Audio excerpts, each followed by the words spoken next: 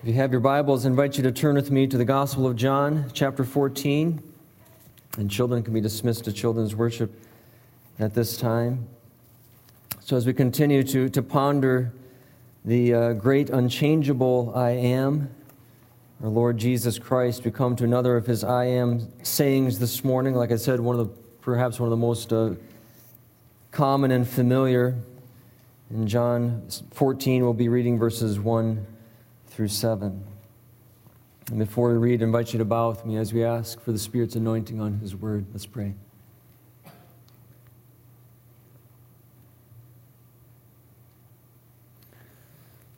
O Lord God, we come before your throne.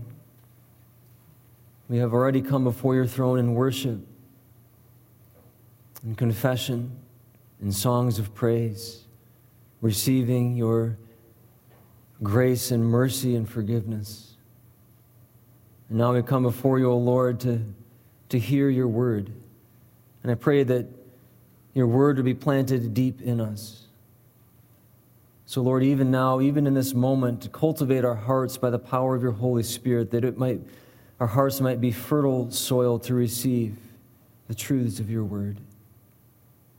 Lord, speak to us just what you intend to speak. We pray this in Jesus' name. Amen. If you're able, I invite you to stand for the reading of God's word. John 14, verses 1 through 7.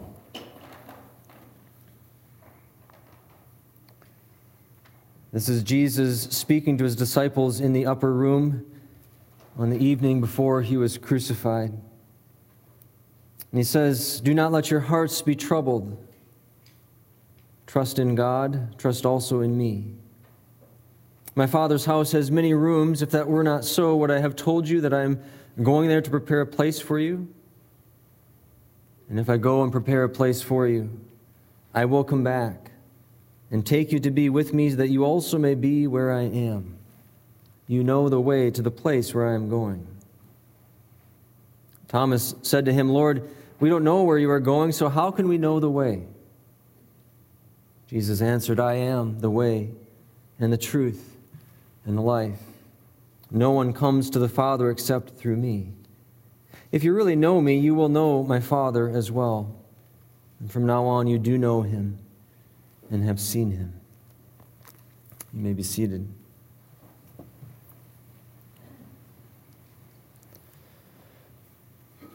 When I was a boy, we went on a family fishing trip to this really remote lake in the wilderness in Ontario, Canada. And the only way to get there was to either fly in or to walk 7 miles. And so it was this beautiful spot surrounded by wilderness. And one day, after a morning of fishing, we were on an island in that lake and eating our lunch. And as we ate our lunch, the weather began to turn, and so the skies that had been beautiful and blue turned gray, and then the gray skies turned black.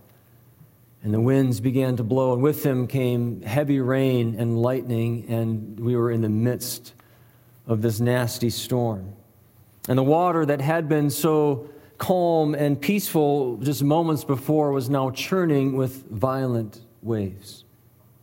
And we had to decide, as we were there on that island, if we should wait it out on the island or if we should, try to make our way across that storm-tossed water back to camp. And we decided, they decided, I was too young to have any weight of decision, but they decided to head back to camp. And what followed was one of the most harrowing boat rides of my life. There were 5 of us crammed into a little 14-foot fishing boat with a 15-horse motor. And we made our way across these violent, huge waves, and the waves were tossing the boat up and down, and water was crashing in, and our gear was flying out, and my brother and I were huddled together in our little ponchos in the front of that boat, just hanging on for dear life. Now, you may wonder, what in the world does any of this have to do with our text this morning? And the answer is this. When Jesus says to his disciples, "Do not let your hearts be troubled," the word troubled is a vivid word that's in fact the same word that's used to describe a storm-tossed sea. Agitated, disturbed, distressed, perplexed, storm-tossed. And maybe that's where we find ourselves this morning, with hearts that are in troubled waters, stirred up and tempest-tossed. Well, that's where we find the disciples in our text this morning as well. Jesus says to them, "Do not let your hearts be troubled." But the fact is they were troubled. And in fact, a better translation, a more accurate translation would be, "Do not let your hearts continue to be troubled." They were troubled because of what Jesus had been saying in that upper room. He's been speaking to them in the upper room for quite some time now, and this is just hours before his arrest and his crucifixion. And in that upper room, he began to reveal to them some troubling things. It was in the upper room that Jesus himself was troubled in spirit, as John says. It was in the upper room that Jesus said to them, "Very truly, I tell you, one of you is going to betray me." It was in the upper room that the betrayer was revealed to be Judas, and John said, as soon as Judas took the bread, Satan entered into him. It was in the upper room that Jesus said he would be leaving the disciples. "My children," he said, "I will be with you only a little longer." It was in the upper room that Jesus predicted Peter's denial. Peter, the outspoken one, the leader of the group, the loyal servant, the inner circle friend, the rock, the one who had said, "I will lay down my life for you, Jesus." And now Jesus says to Peter, "Very truly, I tell you, before the rooster crows in the morning, you will disown me 3 times. Well, this is why the hearts of the disciples are troubled. Everything is changing. The close life that they've built together is about to be torn apart, and they don't fully understand what's going to happen. But they feel the weight of all this talk about dying and leaving and betrayal, and how even the best among them will disown him and run away from him at his darkest hour. As the prophet Zechariah foretold, and maybe in the back of their minds, this is in their heads as well, as the prophet Zechariah said, "The shepherd will be struck and the sheep will scatter." So these are troubling things to take in, troubling things to hear. Everything is changing. The band is breaking up. Death is looming. Betrayal is beginning. And for the disciples, the sky has turned dark, and the once calm waters of their hearts are now churning and distressed like a storm-tossed sea. And let me ask you this morning, can you see yourself in the upper room with the disciples? Our circumstances, of course, are different, but for many of us, our need is the same. For many of us, our hearts are troubled just like the disciples. We know what it is to be disturbed in our spirits and burdened in our souls. And we're here this morning with our own medley of fears and anxieties and our own burdens and pains and struggles and losses. Our hearts are like storm-tossed waters, agitated and distressed. Some of us may have troubled hearts because of the state of the world in which we live, and the more we read the news or plug into social media, the more troubled our hearts become. Some of us may have troubled hearts because of the uncertainties of the future. The path ahead that seemed so clear to us before is now suddenly murky and unknown. Some of us may have troubled hearts because of the deep pains of loss and rejection. And someone or something dear to us has been torn away, and there's this gaping hole that's left behind. Some of us may have troubled hearts because of strained relationships among family members or friends, and what was once vibrant and healthy is now painfully damaged and difficult, and every day our hearts carry the burden of that strain. Some of us may have troubled hearts because of health concerns, whether we're struggling with a difficult diagnosis or dealing with chronic pain or searching for answers and wondering if healing will ever come. Our hearts are heavy and distressed. And some of us may have troubled hearts because our own sinful nature casts the shadow of doubt on our relationship with God. And we can identify with the words of the Apostle Paul, who said, I do not do the good that I want to do, but the evil I don't want to do, this I keep on doing. What a wretched man am I. And we wonder if God would really embrace someone who so easily and so often strays. Well, it's into the darkness and turmoil of our troubled hearts that Jesus speaks. We have to understand the context that these words of Jesus are meant to speak comfort and assurance. He says, do not let your hearts continue to be troubled. Take comfort.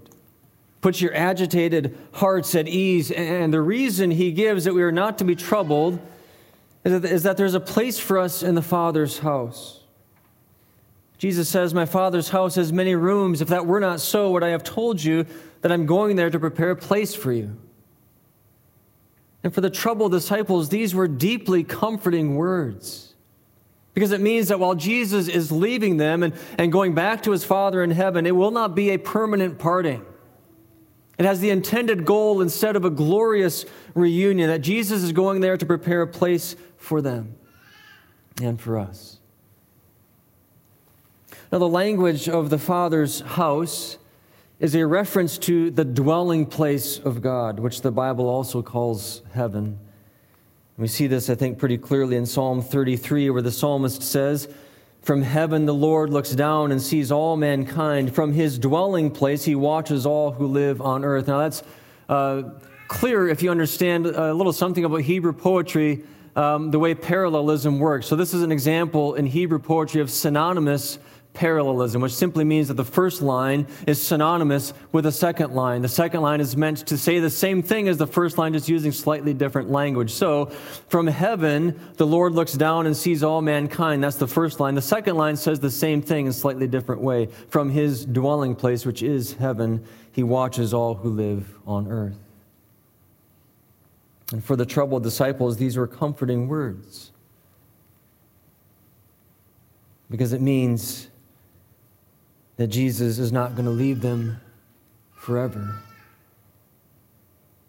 The point Jesus is making is that we will get to be with God in his dwelling place. That there's room in heaven for all of God's chosen people.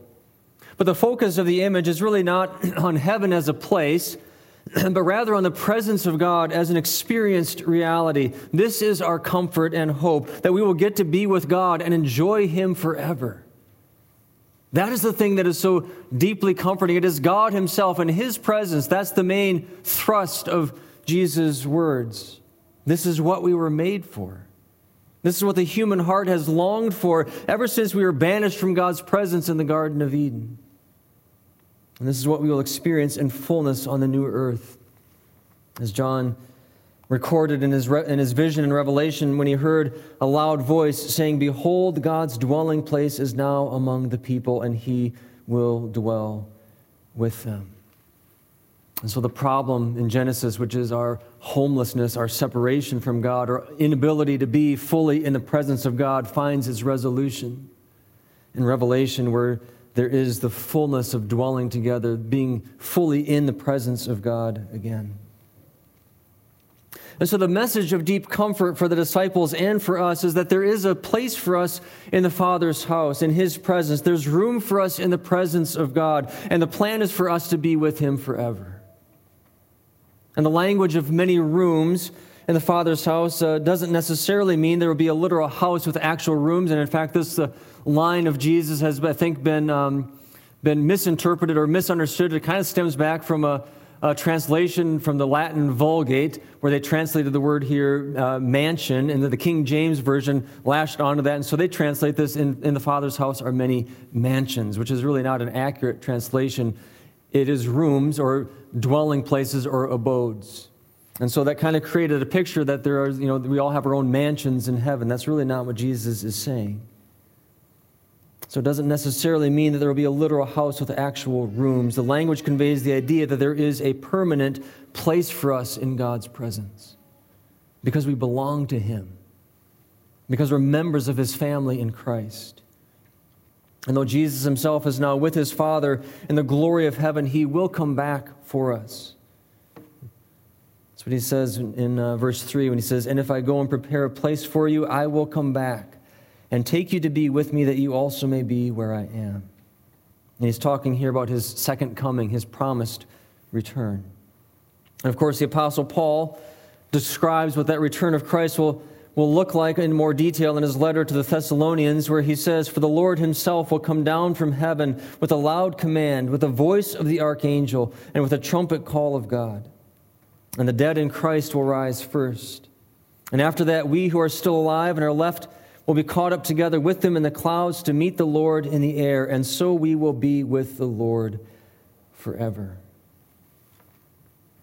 Now, the imagery here is that of a bridal procession with Christ as the bridegroom and the church as the bride. And the way it worked in Jesus' day was that the bride and the groom would meet about halfway between the groom's house and the bride's house, and then they would proceed together to the home of the bride. So you get that picture in your head, which is very significant to properly understand what Paul is saying in 1 Thessalonians, okay? So the groom is over here, the bride is over here, they meet in the middle, and they proceed where? Not back to the groom's house, but to the bride's house. Christ is the groom coming from heaven, meets the church halfway in the middle, and they proceed where? Not back to heaven, but to the earth, the new earth, renewed earth, perfected earth, which John makes clear, I think, in the book of Revelation. When the church is gathered with Christ in the air at the time of his return, they will proceed with Christ not back up to heaven, but back to earth, where they will dwell with him forever. This is the deep message of comfort for the disciples in the upper room, that though the death of Jesus will be bitter, it will not be the final goodbye. Jesus is going to his Father to prepare a place for his disciples so they can permanently dwell with God and enjoy him forever. And that's the good news of comfort for us as well. But these words of Jesus leave Thomas with a question. He's a bit perplexed and confused. He's not exactly sure what Jesus is talking about. And so Jesus reveals himself more fully as the way to the Father. And maybe Thomas speaks for the rest of the disciples when he says, "Lord, we don't know where you are going. So how can we know the way?" And Jesus says to him, "I am the way and the truth and the life. No one comes to the Father except through me." And in this singular saying, Jesus brings together three dominant themes that are woven throughout the rest of John's gospel: the way and the truth and the life. So first, Jesus says, "I am the way." And this is really the main focus of the saying. The main message that he wants to convey is that he is the way to the Father. That's the main thrust of this "I am" saying. And in fact, some translations try to bring that out by saying, "I am the living and true way," which puts the emphasis on the way. I don't think that's a technically accurate translation, but it may convey the sense of it. But "I am the way" is the main thrust, the main focus of what Jesus is intending to convey. It is in him alone that we have access to the glorious presence of God. And this would become clear at his crucifixion when the temple curtain was torn in two, and now he's showing that he, and through his death, is the way into God's presence. And as we have seen before, what stands out in this saying of Jesus is the exclusivity of his claim that he is the only way to the Father, the only path to the presence of God, the only source of divine blessing. He's the only means of salvation, the only mediator between a holy God and sinful humanity, the only solution to the problem of sin, the only road to forgiveness, the only sacrifice of atonement, and the only way to everlasting life. Which means that these words of Jesus put us on a collision course with a culture that sees many roads to heaven, and every world religion is equally true and valid, just expressing the same truth in slightly different ways. And Jesus says, no, there's only one road, and I am it. That he alone is the way to the Father and his kingdom and all the blessings of his presence. All other roads, every other road, all the other roads lead to emptiness and pain and loss. And so if you don't yet know what path you are on, or if you are wavering back and forth at the crossroads, walk the way of Christ. before it's too late. As Jesus said in Matthew's gospel, enter through the narrow gate. For wide is the gate and broad is the road that leads to destruction, and many enter through it. All the other roads are part of that broad road that leads to destruction. But small is the gate and narrow the road that leads to life, and only a few find it. There's only one way. There's only one road. Jesus goes on to say, I am the truth. Just hours after speaking these words, when he was on trial before Pilate the next day, he would echo this sentiment. When Pilate asked if he was a king, Jesus said, for this purpose I was born, and for this purpose I have come into the world, to bear witness to the truth. And everyone on the side of truth listens to me. In a world that says truth is relative, that truth is whatever you make of it, that truth is whatever works for you, truth is what seems right to you, and it may be different for you than it is for me. I have my truth, you have your truth, a world that says there are no absolutes, that there is no black and white, there is no objective truth. These words of Jesus cut through all of that fog and all of that nonsense with stunning and resounding correction and clarity. I am the truth, Jesus says.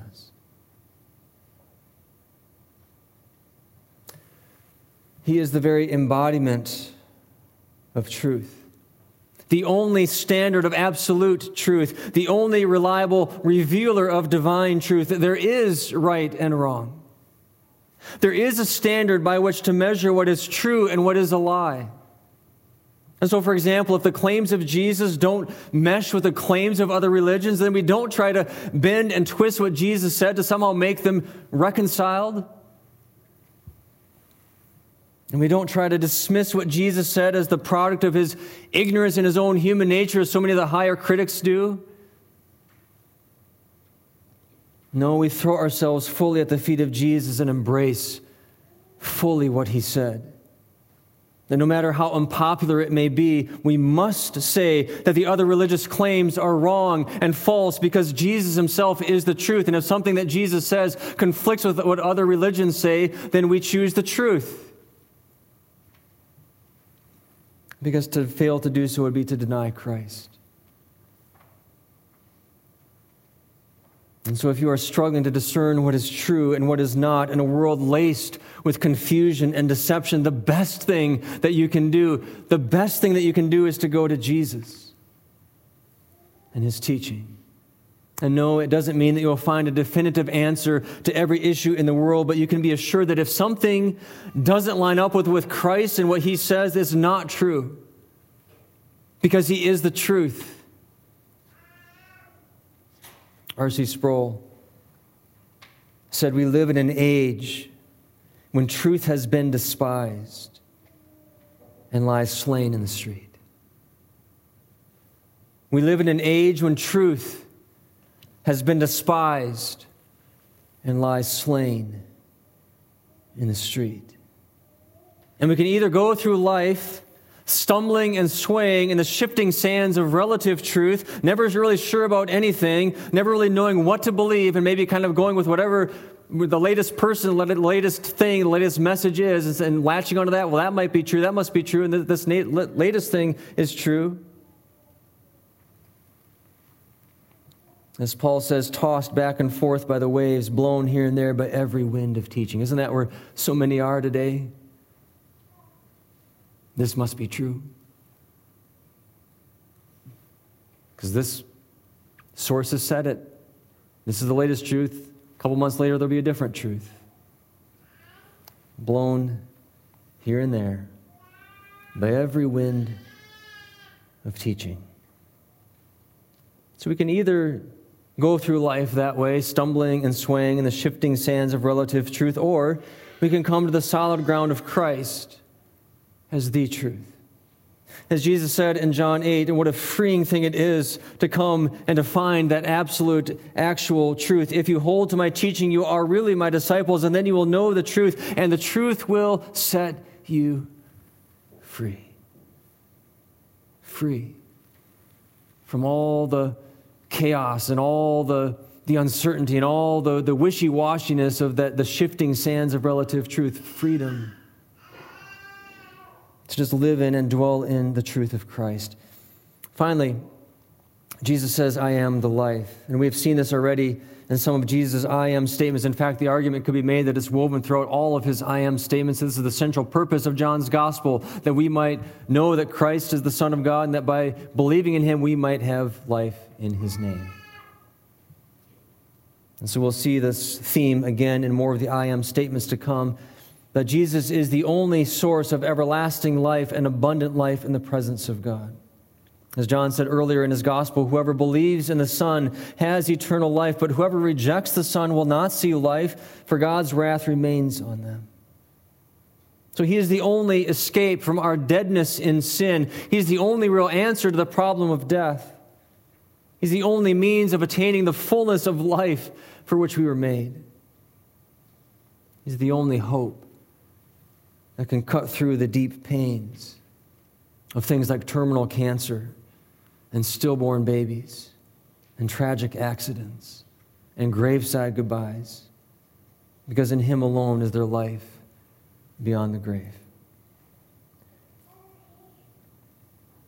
So if you find yourself like the disciples this morning in storm-tossed waters, with troubled hearts, agitated and distressed, and dealing with deep questions and losses and perplexities and confusions and pains and burdens and uncertainties, may you find comfort in these words of Jesus.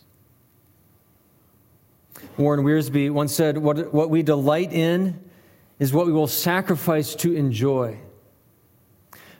What we delight in is what we will sacrifice to enjoy. So, for example, if you truly delight in your wife, then you will gladly sacrifice a night out with the guys to spend time with her. What we delight in is what we will sacrifice to enjoy. My prayer is that God would give us such a delight in his presence that we would sacrifice anything to attain it. And then, and only then, will we know the deep comfort of Jesus' words, that there is a place for us in the Father's house.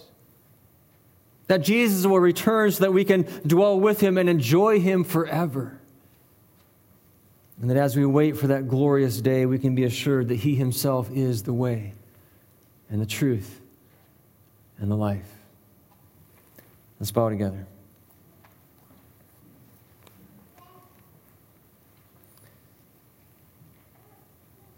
Oh Lord, as we come before your throne this morning in a time of silent prayer, I pray, oh Lord, that if we are here this morning with troubled hearts,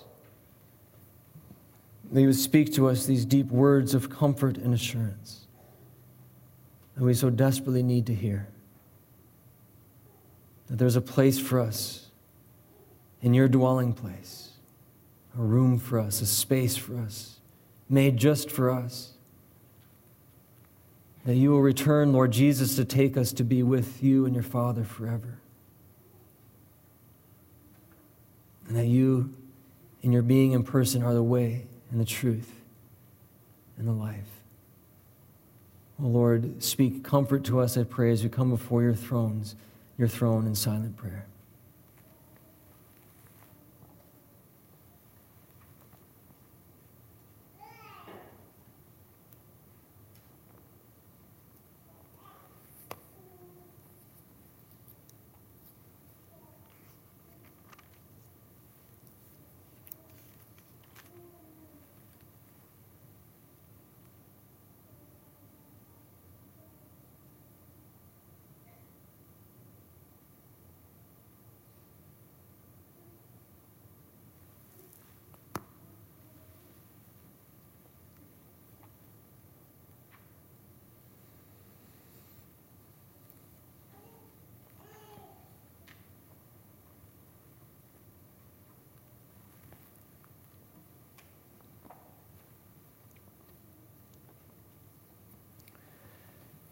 My dear ones, Jesus says, do not let your hearts be troubled. Trust in God. Trust also in me. My Father's house has many rooms, and it has a room prepared just for you. A room prepared by Christ, who died for your sins and went to the glory of his Father in heaven to prepare a place so that you and I and all who have true faith in Christ might dwell with him and with the Father forever.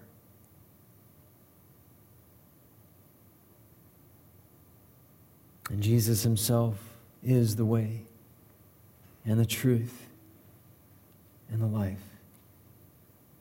Oh Lord, may we find comfort in these words. Speak to us tenderly and deeply. Draw us to you, O Lord. And may we find hope and comfort and assurance in the truth that we will, through Christ, be with you forever in a place of glory that is far richer and far weightier and far heavier and far more beautiful than our minds can comprehend. A glory that, as Paul says, is such that makes our present sufferings not even worth comparing to it. Oh Lord, what a day that will be. May we wait for it with assurance and a longing and deep hope. In Jesus' name, amen.